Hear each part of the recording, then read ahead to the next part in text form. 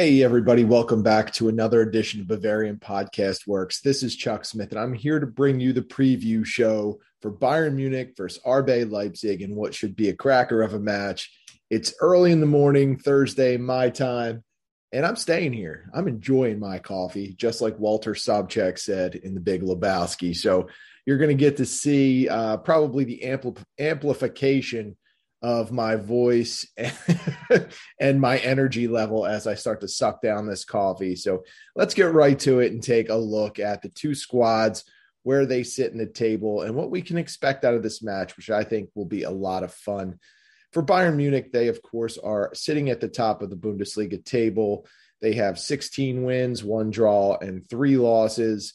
They have 65 goals for, 19 against. Their 49 points, of course, keep them atop the table. In their last 5 games, Bayern Munich has 4 wins against 1 loss.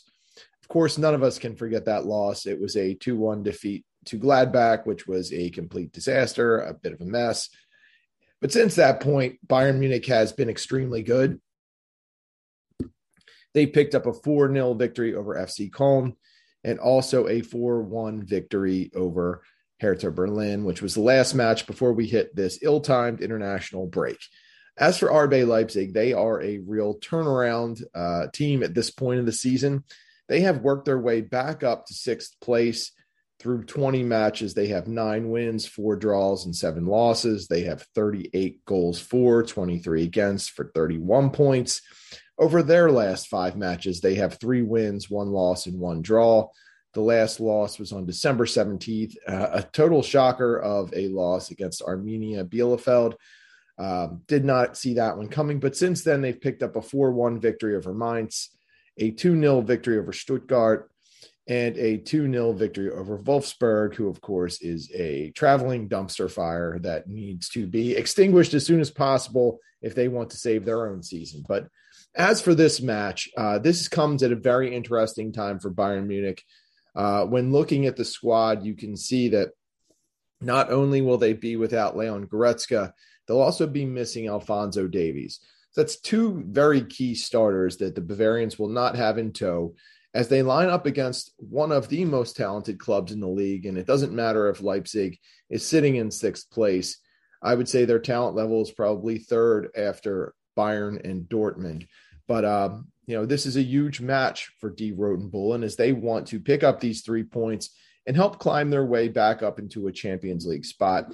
And if you look at the table and you see that Bayern and Dortmund are probably shoo-ins, Leverkusen's making a strong case, but Union Berlin and SC Freiburg, they are both susceptible to falling a little bit deeper and perhaps falling out of contention for Europe next season. Union Berlin, of course, suffered a massive loss when Max Kruse opted to return to Wolfsburg during the January transfer window.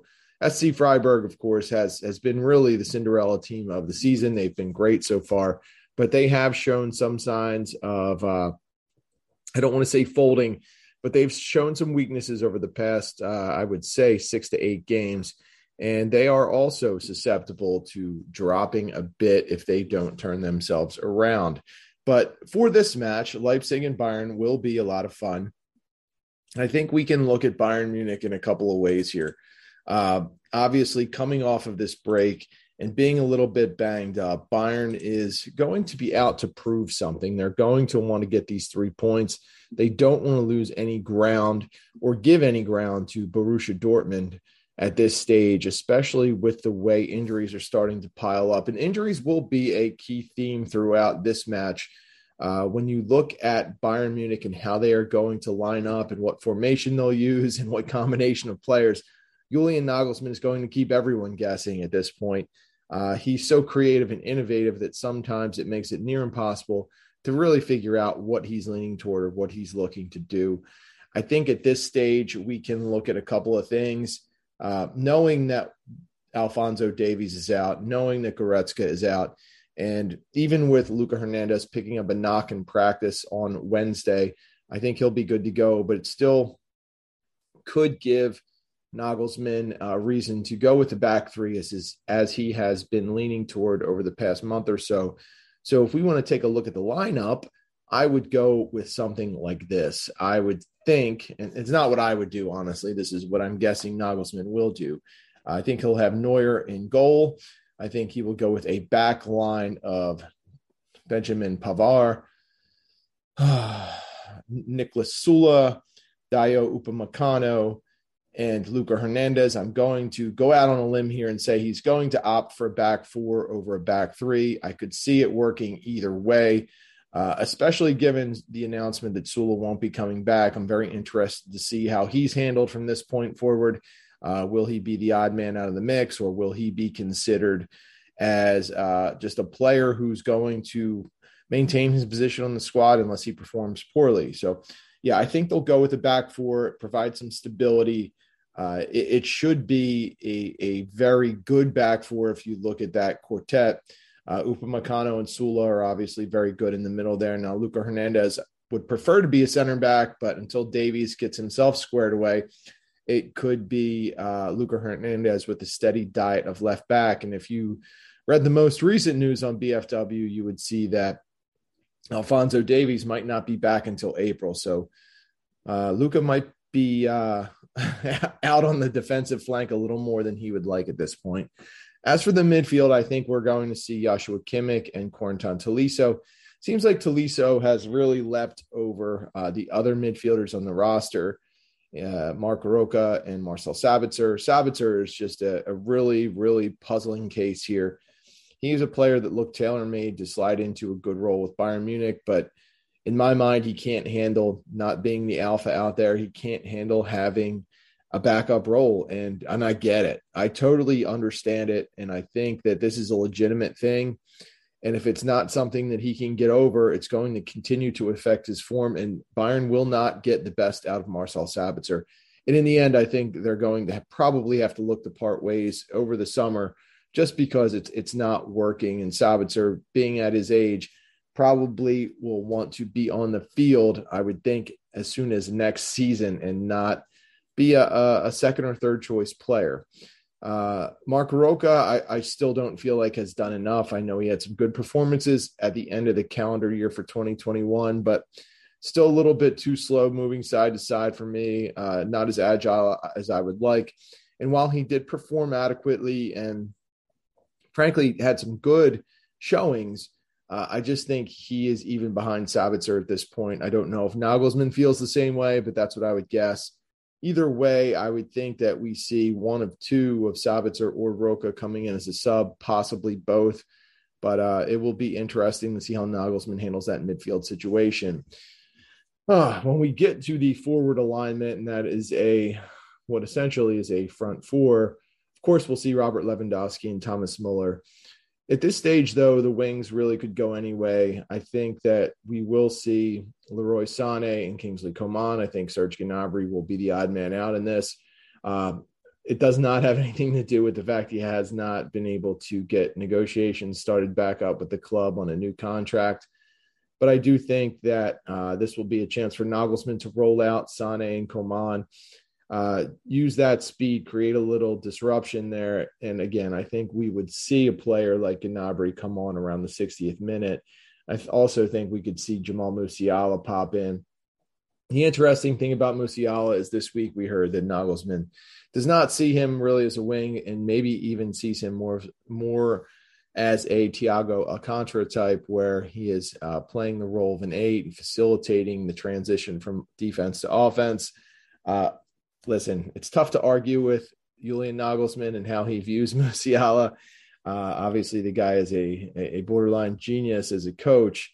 But, we all see the great things that Musiala can do as a wing. We see how he impacts the game as a 10. Obviously, with Thomas Muller there, not many opportunities will arise for Musiala to play that spot as of yet. But it's very interesting given the recent injury debacle with Leon Goretzka that Nagelsmann is really toying with this idea of having Musiala play that same spot.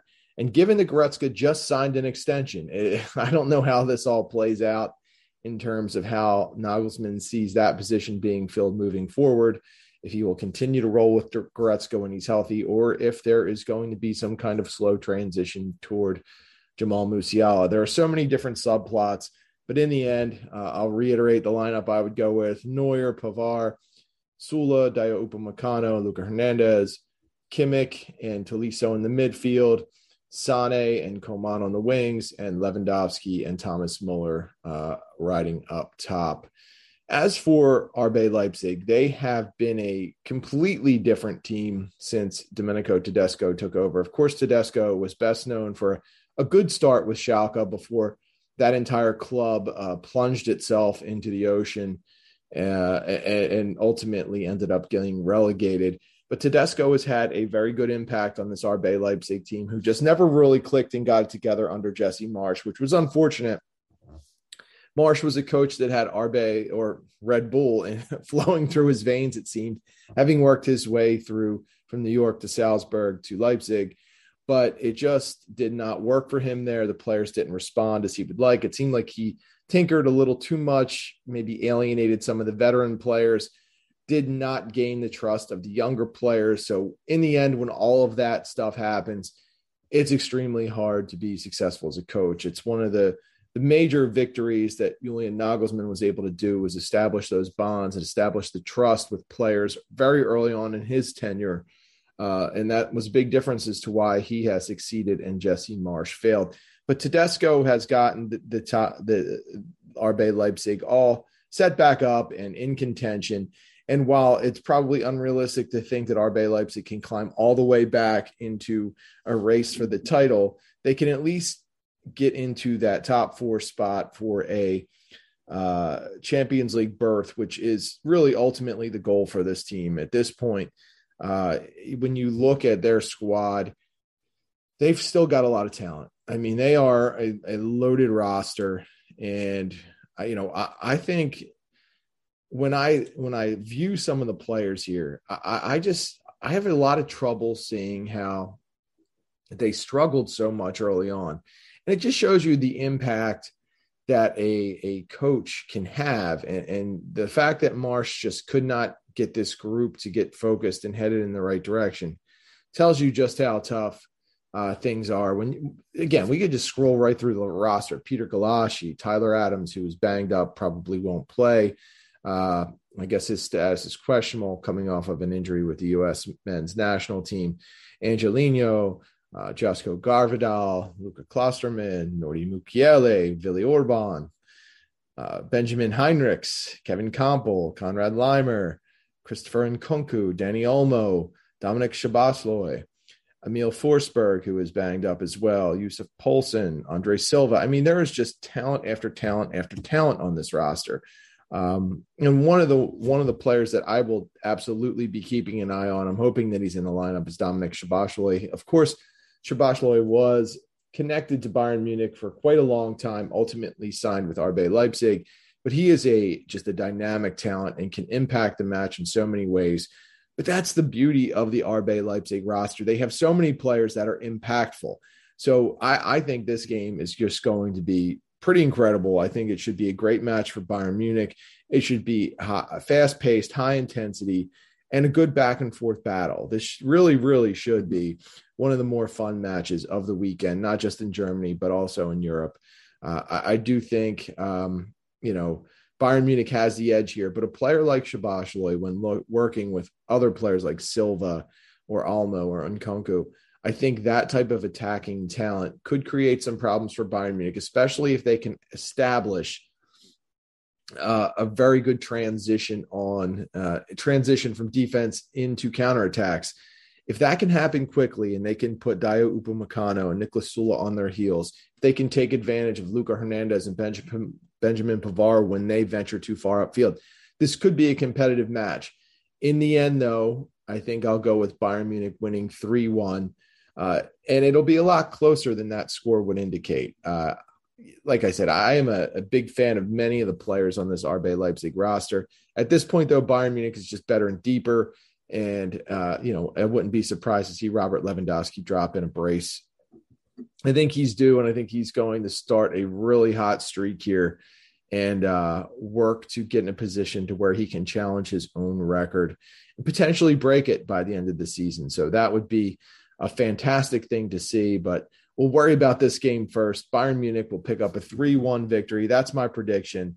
And hey, thanks again for listening. We appreciate every time you guys log in or pop in and check out our podcast and also our site. As always, if you want to interact with me, you can get me at the Barrel Blog on Twitter. You can get our site at Bavarian FB Works. You can get I Need No Name at BFWINNN. You can get Tom at Tommy Adams 71, and you can get Jake at Jefferson Fenner. Samarin and Schnitzel are both not on Twitter still. Somehow there might be the only two people left that have not made the transition, but they are probably better off for it. You can also check out the weekend warm-up, which will be released early on Friday morning. So check that out. And of course, we'll have all of the great match coverage for the weekend, including our post-game podcast, which will wrap up the match. So thanks again for listening, and we will see you next time.